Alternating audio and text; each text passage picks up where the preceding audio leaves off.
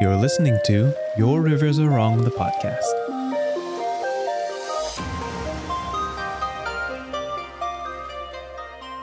Hey Merlo, if I say going Dutch, what does that mean to you? That's like a payment thing, no? Yeah. Splitting costs? Yeah.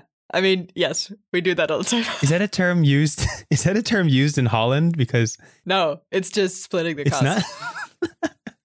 Because I have to say there's no such thing as like going American. What if going American is like, I'm sure, means something terrible. No, but this is like an old school thing, right? Like if you go to like a Roman country, I don't know, Italy or something, they hate it when you do this because the whole idea of like being a gentleman or being like a man in general is paying for somebody else's stuff. So going Dutch is not a thing. And we don't care because we're like greedy like that. Unfortunately, the stereotype is true. So, I mean... And also, we talked about the tipping thing, right? I mean, I also usually don't tip because they're not like dependent on tips at all. Fair. And I just forget it exists. So I'm always going to be the rude person in anywhere else but here because I just forget that it exists. Well, tipping is a thing in America because people who work in hospitality don't get paid enough. Yeah, like the wages suck or something. Yeah. Yeah. Yeah, they don't get paid enough. Yeah. Oh, hey, welcome, everyone. Welcome to the podcast. I didn't see you there. Hi. This is the start of it? This is the Your Rivers Are Wrong podcast. Good morning. Good evening or afternoon. Whenever you may be, welcome back to our world building and storytelling podcast, where we talk about the wonderful whimsies of world building, the arts and aesthetics of setting up a setting and telling stories born from it. My name is Dante, and I'm one of your hosts for today. And I'm the other host, and my name is Merle. And I just wanted to try cold open just this one time. Just this one time. You know, changing it up. Yeah. Switching gears here. I'm all for it, you know? And I've been thinking about that question all week. And I wanted to ask you earlier in the week, but I thought it'd be way funnier if I just asked you on podcast. I love how that's part of the podcast now that I just say, wow, all Dutch people are greedy. Because it's true. I'm sorry. It makes sense. It makes sense. I mean, who am I kidding? Yeah.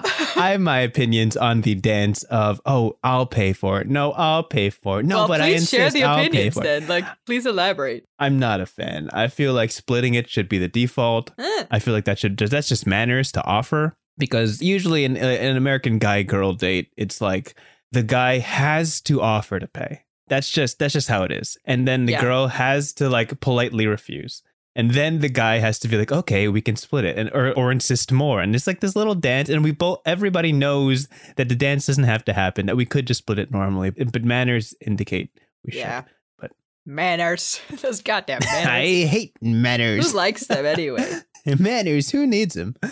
Anyway, let's get caught up on what the heck we've been up to this past week before we jump into what we usually deal with, which is a topic related to world building or storytelling brought to the table by one of us, the transatlantic table that we have because we live 6 hours apart. Mm-hmm. So we're talking across the ocean over our fancy tin cans and wire that we used to record this podcast, extending all the way across the full 6-8 hours. Amazing. We're so off the rails.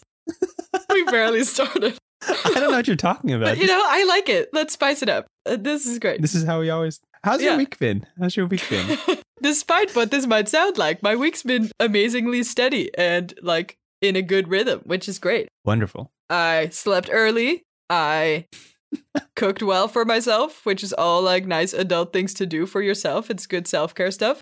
And also I'm cat sitting for my neighbor and good friend, and she has cats and like a large living room that I love and a TV that I can use. All of which I don't possess in my usual day-to-day life. So it's all the great things. Yeah. What more could you ask for? It's great for, you know, freelancing. It's great for just being in a kitchen that you don't have to share with other people. It's great. It's the good stuff. Good vibes all around. Oh, that's so good. How about you? I'm doing well. On a comment on that, the first meme ever made about our podcast was somebody on Twitter who I don't know if you know them. I don't know if you know them. I didn't recognize, I think. Got it. It's someone who comments that we don't sleep well or we have bad sleeping habits. And I'm like, I have no idea where you're coming from, what episode you just watched. Fake news. But clearly we say this too much. Yes. Clearly we say this too much. It's true. So here's me turning over the newest leaf. Hear me out. There will never be more fan art about our terrible sleeping tips, even though it's probably true. I'm improving, looking upward. This is a new beginning to me. Oh no. You don't know what we're like when we're well rested. Totally different people. Apparently much more chaotic. Huge tonal shift. Well, listen, I just woke up. A consequence of the time zones, as we talk about every episode. It's just barely 6 a.m. where I'm at. It's noon where Marilla's at. And that works out because, you know, scheduling and stuff. This is the best time for both of us. Yep, somehow this works. Somehow it works. For my week, which was very exciting, my sister won lottery tickets to Broadway. She's big on entering the lotteries to get like tickets to shows that have like reserve like a couple of seats on the side or in inconvenient spots to buy at a discount. So this is an American thing, right? I've heard of this from like Hamilton, but I don't really know what the deal is or how it works. Do you just like give your email address and enter a sort of pool? Yeah, exactly that. There's a website specifically for certain shows where they say they have like 200 seats and 20 of them are not in the best spots. They'll put those up for lottery. You enter your name in at like 10 a.m. and by 2 p.m. you'll know if you won or not. Oh. They'll just pick a name from the hat, basically. That's fun. And then you have like 1 hour to like be like, yes, I'm going. And then you get the tickets and you're going that night. So I love that. That's great. She's won a great number of Broadway tickets. She's won Hamilton, which is like the prize ticket. Oh, that's cool. That's great. I mean, yeah. There's a point where she's like, should I try to enter this one again? I've already watched this one. It's just like, that's such a luxury problem. I hate that. I mean, good for her, but I hate it. But I got to watch the Broadway show 6, which was wonderful. It was so good. It was like a pop reimagining of the 6 wives of King Henry. And it was so fun because they were all so talented. I think I saw a Tiny Desk performance about this. I think they were on Tiny Desk. And then I was like, wow, this is great. And I literally forgot about it. Yeah, there was so much energy. But yeah, that was my big thing for the week. Fun. Very nice. In these situations, we can't plan for these. So basically, my younger sister and I will be working on something and we'll just get a random text from my sister and be like, hey, I won tickets. Do you want to go? First one to say yes goes. 3, 2, 1, go. Yeah. So whoever's free, we say yes. Yeah. Pay a little bit for the ticket and we go. And it's very fun. It's a nice outing. That was my big highlight. Amazing. Oh, also, I have to say this because people in the TTRPG sphere will understand this. I got to live stream last night with Jay Dragon, who is one of the writers and creators of Yazeba's Bed and Breakfast, not new, I guess, because it released this year, a new TTRPG. And we were talking about like where we learned, what the inspirations of our learnings of how to game design. And he very casually said, so yeah, a while ago I was talking to Brennan and figuring out what should I do about this game. And I'm like, oh, just casually name drop the Brennan Lee Mulligan as just wild. Brennan. Yeah, no big deal. I'm sorry. I didn't realize I was in the presence of a celebrity. On the other side. Yeah, for sure. Yeah, I fully dissociated. I'm like, I can't believe you can do that. Yeah. But apparently they know each other through like the camps that they've went to, through LARPing and improv and all that. And it's wonderful. So did you secure like a Brennan Lee Mulligan interview? This is where this is leading, obviously, no? Put in a good word. Who knows? One day. I mean, not tomorrow, isn't this a thing where you can like reach anyone in 6 steps? This is like 1 step. Oh, dude. The 6 degrees. Like, there's so much potential here. 6 degrees of separation. Yeah. I'll work on it. I'll get there. This is the long-term goal. Listen, I got of the 99 TTRPGs I've pledged myself to cover, I'm on 13. So I have 86 more tries. You got some time. Yeah, that's true. This is like a long-term plan. I can visualize this. Yeah, I see the vision. Anyway, anything else before we jump into this episode? Nope. Okay, wonderful. This was going to very loosely, tangentially tie into I was going to make Going Dutch like a whole thing that leads into the topic, but it doesn't work. It doesn't really work. So I'm just going to go into the topic and we'll go for it. I can't believe that part was planned. You don't. Because that was I planned it chaos. 5 days ago and I've been holding on to it for 5 days trying to do the exact that's dedication. I'll behind give you the scenes. This is not a spontaneous podcast. Every word is planned. Let it be known. I don't improvise anything. Nope. You heard it here first. This is the most practical way to do podcasts, to make sure every single word is outlined and drafted and rewritten and revised. That's the most efficient and fast way. Yes. Professionals work. Obviously. Anyway, this is the topic for today. Again, I bring the topic to the table. Marla doesn't know what it is. I have my notes on it. She's going off the cuff. This is just kind of how it works, and we alter it every episode. So today, we're going to talk about something that we kind of touched on in a couple episodes. You have seen the episode Villains. You've seen the episode Lancers. Today we're going to talk. Today we're going to talk about foils. We're going to talk about foils between characters. What is a foil? How to utilize a foil, and perhaps how to play a foil. You're familiar with this term, I'm sure. What does this word mean to you before I jump into this? I feel like it's either that I'm not a native English person or that I just have a very vague, confusing understanding of this word, but I don't really know what it means. It's either something like beef between characters, or it's just like a relationship. I'm not sure if I'm in the right corner here.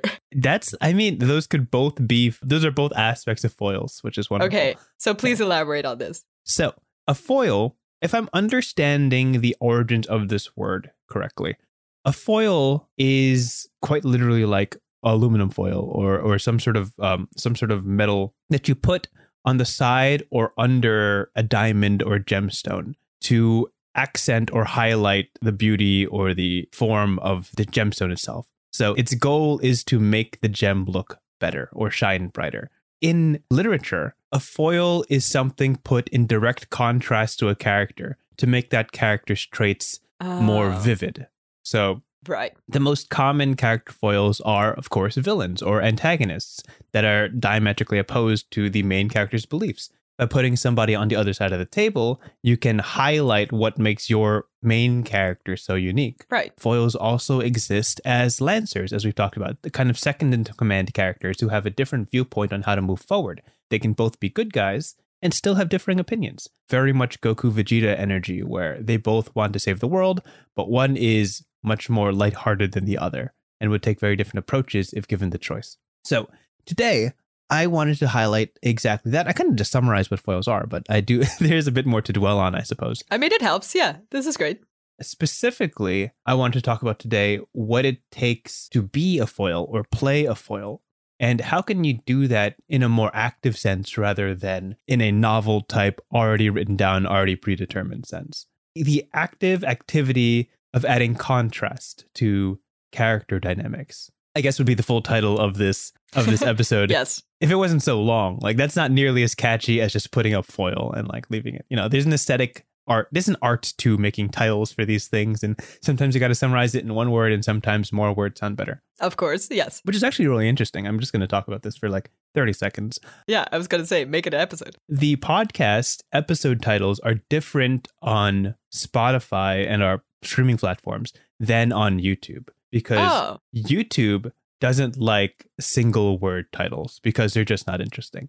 There's a very heavy focus on making titles like clickbait or something clickable. So if you have a podcast episode, which is much more direct, it's like villains. We could sometimes our episodes are just number villains and something else. But on YouTube, the video is probably titled some sort of how to make your evil people even worse, For sure. Yeah. Something like that. It's basically a sentence, Some sort of energy. Preferably without punctuation, and you're good. Yeah. Podcast titles do very badly on YouTube.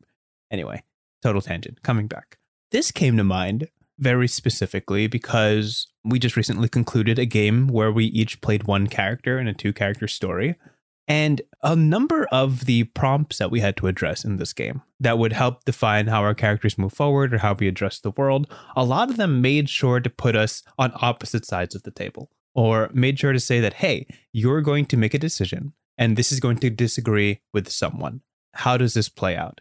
And one of the biggest catalysts to character growth is making sure there's something to stand against, making sure that there is something to put in the backdrop of you that highlights what you are in opposition to that, if that makes any sense. A lot of characters, when put into a white room, will use their backstory, a backstory that highlights the person they used to be, what they've gone through, and that allows their current self, their current personality and decisions and ideals to shine through. But there's a very interesting way of framing 2 characters against each other as they're both dynamic forces and changing forces and giving them the opportunity to influence each other. That makes that dynamic so interesting and is what makes foil such a good literary tool because it puts their unique ideals against each other in a way that allows both of them to shine. So is this term specifically like a person, or can it also be just, context or a building or, I don't know, a language? Of course, it could be any of those things. Okay, yeah, so it's not specifically for characters. in the world of characters, I guess. Okay. Yeah. Foils are often used just for architecture. You have a really small, dingy building next to a new, shining building. That's a foil. Yeah, right. But most often it's used for characters and such. As an example, and I guess I'll ask you for examples of characters you feel are proper foils. The thing that comes to mind most notably is Batman and Superman. Batman and Superman are not enemies, but they're not the closest of friends, so to speak. They're just like coworkers in many aspects. Yeah. But the way they see the world is very different. Superman is very bright and optimistic and hopeful about things. And Batman has the cynicism that he carries with him, where everything has to be second guessed and thoroughly checked and to make sure it could be trustworthy. And basically, whenever they work together, they always have different decisions on how they want to tackle a problem. They always have different approaches to it. And it's from their backstory, from how they grew up, that forged their ideals. And the ability to show two directions a story could take, and then ultimately choosing one or a mix of the two is what makes watching both of them on the same screen so interesting. You never really know what you're going to get. Whereas if you have Superman and Superman 2, which is like exactly the same person, that's not nearly as interesting. He's like, let's go beat this bad guy. Sure. How do you want to do it? Oh, fly in and beat them up? Yeah, sure. That's what I was thinking. Yeah. Oh, you're so insane. That gets so tiring. That would get so tiring. Yeah, for sure. I immediately had to think of a bunch of cartoons. And I think it usually has to do with like two main characters that are super different from each other, but still sort of hanging out all the time.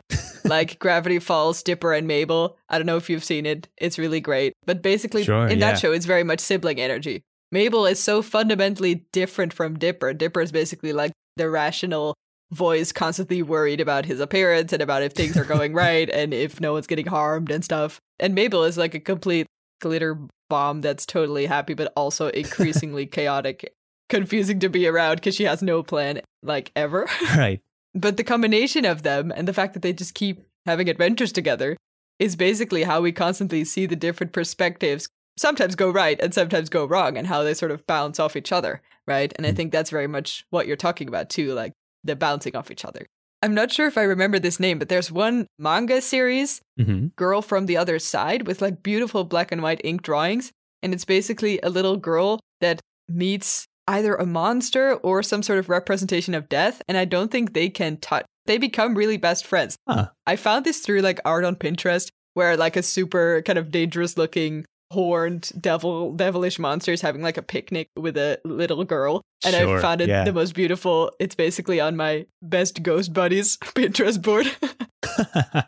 And the whole point is when you have a relationship that, you know, that we keep following, but they're fundamentally different in either the way they work or the place they come from or, you know, just in personality, then it's sparking lightning against each other. That's the best combination, I think. Yeah, I like how it's kind of like the mirror reflection is the analogy we're going with here. Because for a character to express their ideals in a way that's meaningful and impactful, there has to be somebody against it. There has to be a reason to say it, to say it out loud, what you stand for. And the best way to do that is just to put somebody on the other side and say, hey, you're wrong. This is how you do it. And you say, no, this is how you do it.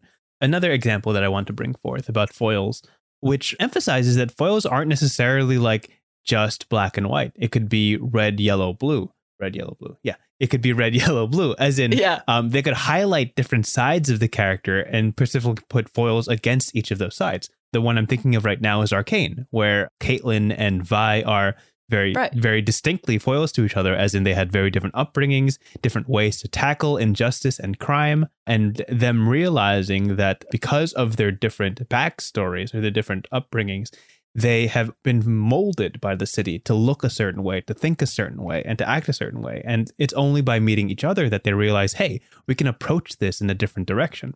Now, another foil in this is Vi against Jinx, where it's both of them with technically the same backstory, but they just handled it in different ways. Vi was forced to become very tough, very rugged, very strong to kind of weather these kind of things. Whereas Jinx fell full force into the chaos of where they grew up, into the deterioration and the decay that comes into one's mind when they're surrounded by these influences all the time.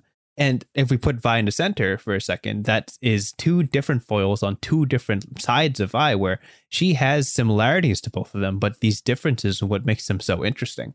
And so she's forced to decide which side she would like to take, what she favors more. And that changes her. The growth of the character is realizing that there's more than one way to handle life. And the art of convincing the others of their side, of their direction, of their choices. That's foils at work. That's so interesting. And it adds such flavor to the story to put these very different people so close to each other. This is also what we talked about in the episode about, God, I forgot, but at some point we talked about side characters and how it's really nice when people have sort of one character trait with which you as the audience can identify with, instead of like a complex main character that has a bunch of traits, or is literally a more complex character because we spend more time with them and blah, blah, blah. Right. But this is kind of similar to what you're saying, right? The question, I guess, that I have is, can you only have a complete black and white foil in a complicated relationship? Or can you also completely oppose someone in a smaller relationship? Because you're talking about villains or antagonists or, other main characters like a sibling that's also constantly there. Do you need this amount of time to completely oppose someone? Or can you also do that in other ways? I mean, the whole point of a cast of characters, like a party, so to speak, of a 5-man crew, where they all have their unique talents and dispositions. The whole point is that you can shine the light at so many different angles. Like in the same way that the aluminum foil allows light to bounce into the diamond in a different direction. Perhaps you need to have the angry character show their gentler side. Well, what character is perfect for that? Bring that character into frame, have them be like rough and tumble and angry, and force the brutish character to teach them what it's like to handle anger. I remember there was a very funny episode of like the Avengers where everybody catches the angry Hulk syndrome, where they all turn big and green and they can't control their anger. Oh, interesting. And suddenly the Hulk has to be the voice of reason and be like, no, control your thoughts, keep them down. That kind of thing. Love that. That's great. If you think of like a cast like the Teen Titans, Robin learned something different from every character in that room. And each of those characters is necessary to teach him a certain lesson. In the same way, all of those characters are affected by everybody else. And it's like a foil is not a mirror as much as it is like, I don't even know the proper analogy for this. It's almost like a prism, like a diamond, as we were saying. It allows light to refract through a character in a different way to allow something else to shine through. All you need is the right light, the right source, the right impetus, so to speak. I don't know if that answers your question, but I feel like that's what. I'm not sure. Yeah, but it's interesting nonetheless. We're kind of talking about interchanging stuff, right? I was picturing in my mind, what if the main character just sees something from afar happening that has nothing to do with them? And if they're not touched, if they don't get emotional about it in any way, anger or sadness or confusion or whatever, then I guess it's not a foil, right? Because it's sort of supposed to be opposing, or at least triggering something, anything. So that does mean that all the foil situations that we're talking about are not standalone things, right? They're always embedded in the arc of the main character or in the character that it's about. Right. And I think it gets interesting when we're talking about different foils for different characters. Usually you have a main character in a story, but not all the time. Sometimes you have 2 or 3 or 4, or like a whole band of people, as you were saying.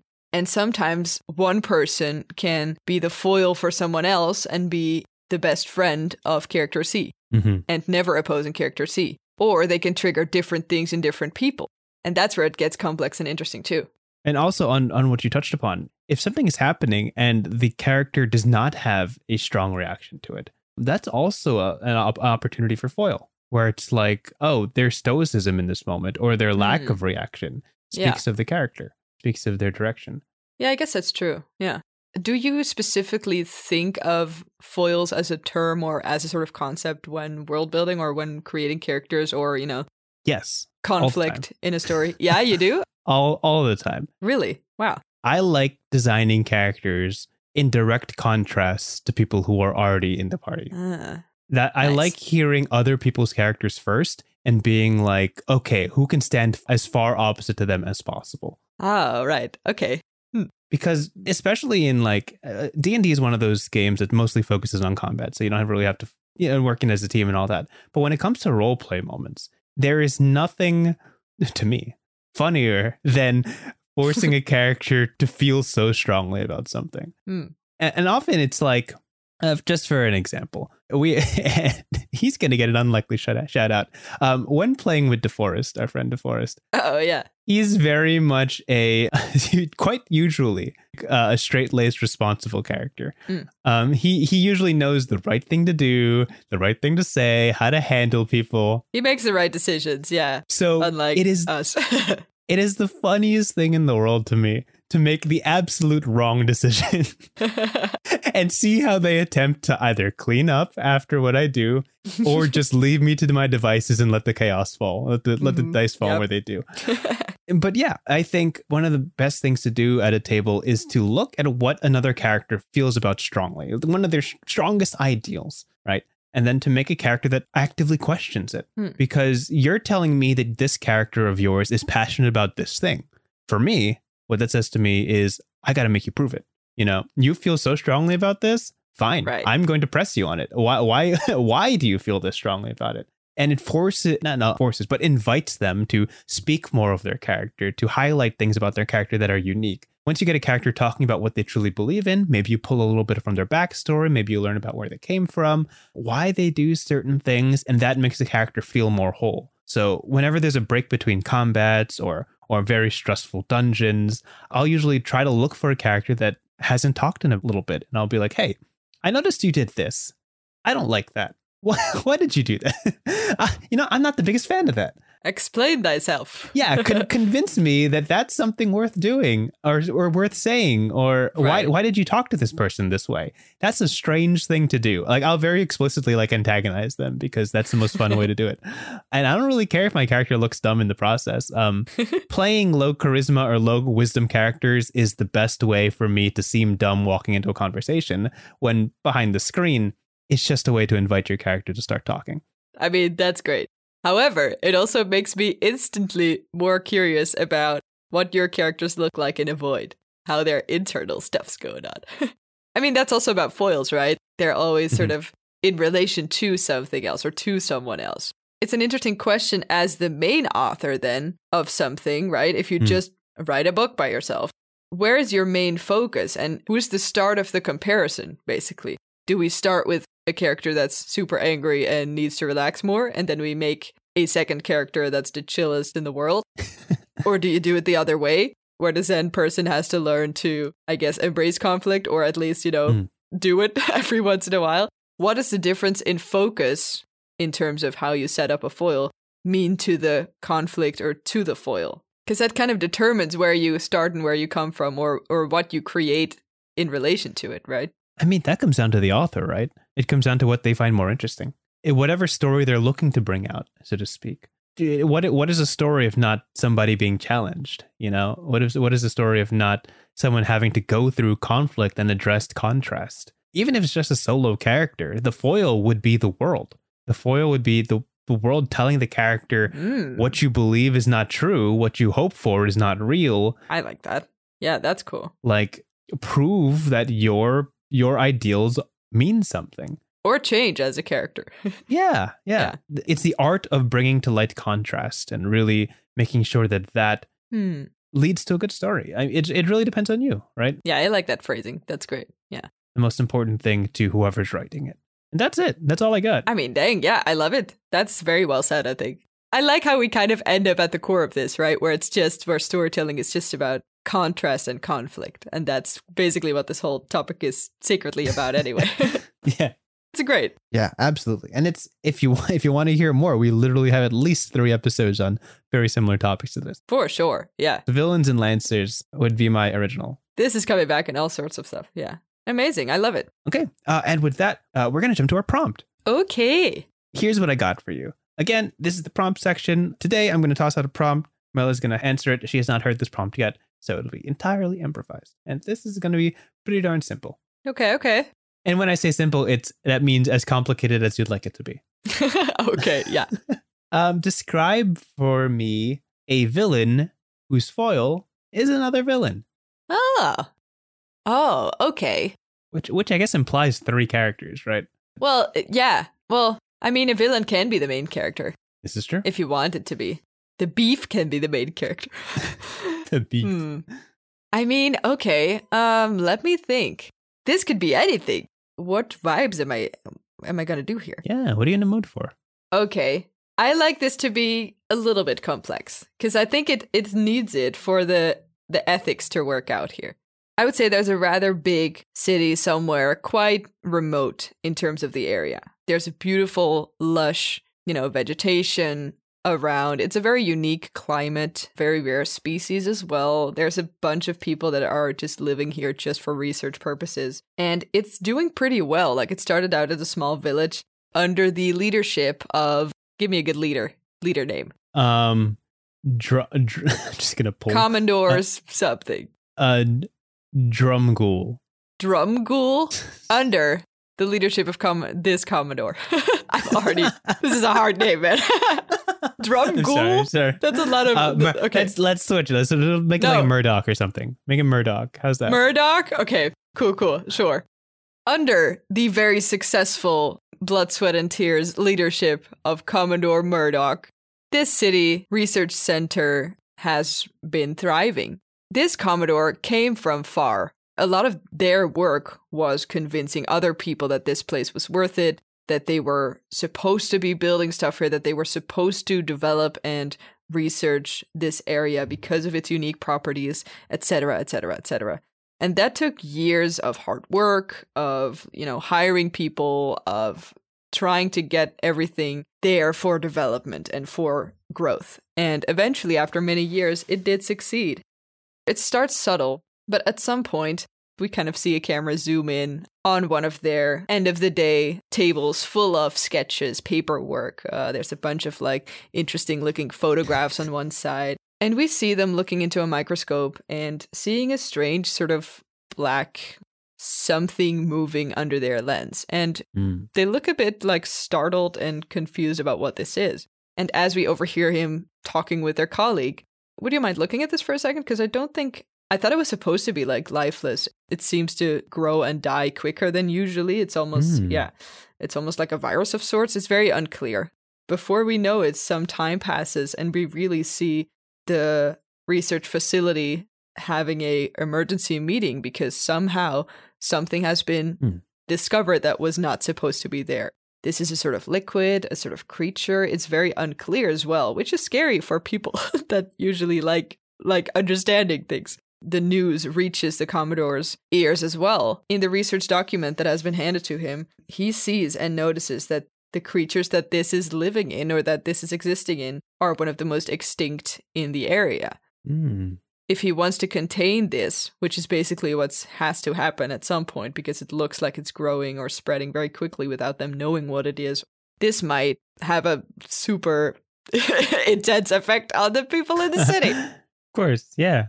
I'm not really sure where I'm going. Okay, I would say This is gonna be super intense. Yeah, how long have I been talking? I'm gonna say we're time skipping a little bit here. I think I'm just gonna describe this as if it's the back of a book. This is the shitty summary of the actual interesting story. Fantastic. Eventually, this conflict grows stronger and stronger. All sorts of people have opinions on this, both people from the research facility, nature activists, anything related. We keep seeing sort of shots or little scenes of this black matter or mass growing and spreading and combining things together. One little bunny in a forest nearby, we see it lose color and become a black mass itself. Another tree losing a lot of sap from it or water from the leaves, it starts trickling, and this sort of starts growing into an ever-growing creature or organism that's slowly sort of accumulating on the edge of the forest. I guess the final scene before either a big battle or something else, where the Commodore has to decide, am I antagonizing this? Am I trying to kill this no matter what? Or am I trying to understand it? We realize that this storyline is basically about... I'm here for it. I'm here for it. I'm here for it. Okay. This is a really big back cover. This is the worst I've ever done. Oh my God.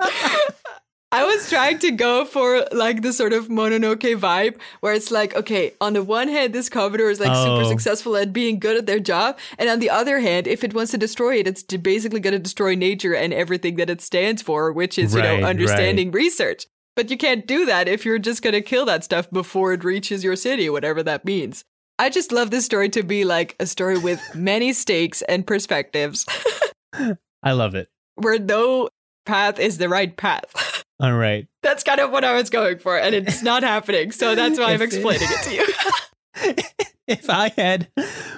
If I saw this on the back cover of a book, and I'm imagining like size 6 font, just zero margins. Just yeah, you need like a minute to read this. Yeah.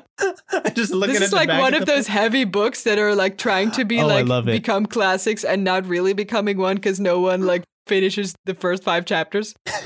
That's definitely what this is. There's something uniquely novel about the back cover. Oh my God. Just explaining the whole plot. I started out great, but I got so lost. It was good. It was so good. So as we said at the beginning, we're totally scripting everything that we're saying in this podcast. Obviously, yes, every second is planned. For sure. Sure. Yeah. What is this? The 40-something mark? Yeah, I think right around here. It says Marilla breaks down and does. Yeah.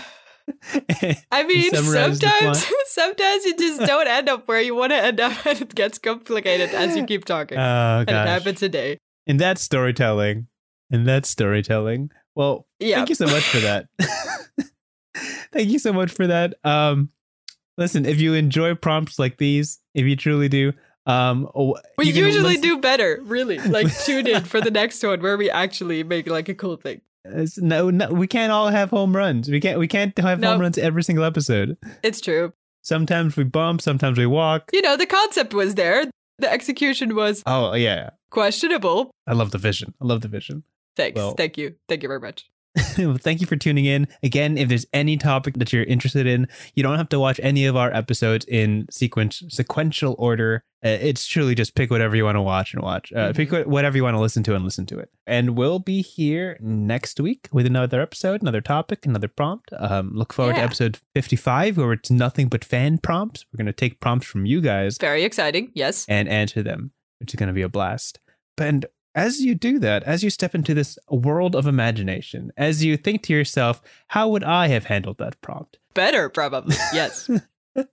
By all means, please think about such things. But as you do, always remember this one core foundational concept that we will eventually touch upon in a future episode. Which is? Your rivers are wrong. Oh, that's what it was. Yeah. Yeah. We got to cover that eventually, right? Yeah, we'll do it. We'll definitely do it. Just not today. Not today. My creative juices are done. We'll just refill on those real quick. We'll go grab some creative juices. I think I got some in the other room. I'll give you. Oh, great. I'll pass you some. Yeah. I'll pass it through our tin can and wire. I'll just pour it in. Amazing. Yeah, that's definitely how it works. Anyway. All right, goodbye, guys. See ya. Thanks for listening. Bye-bye.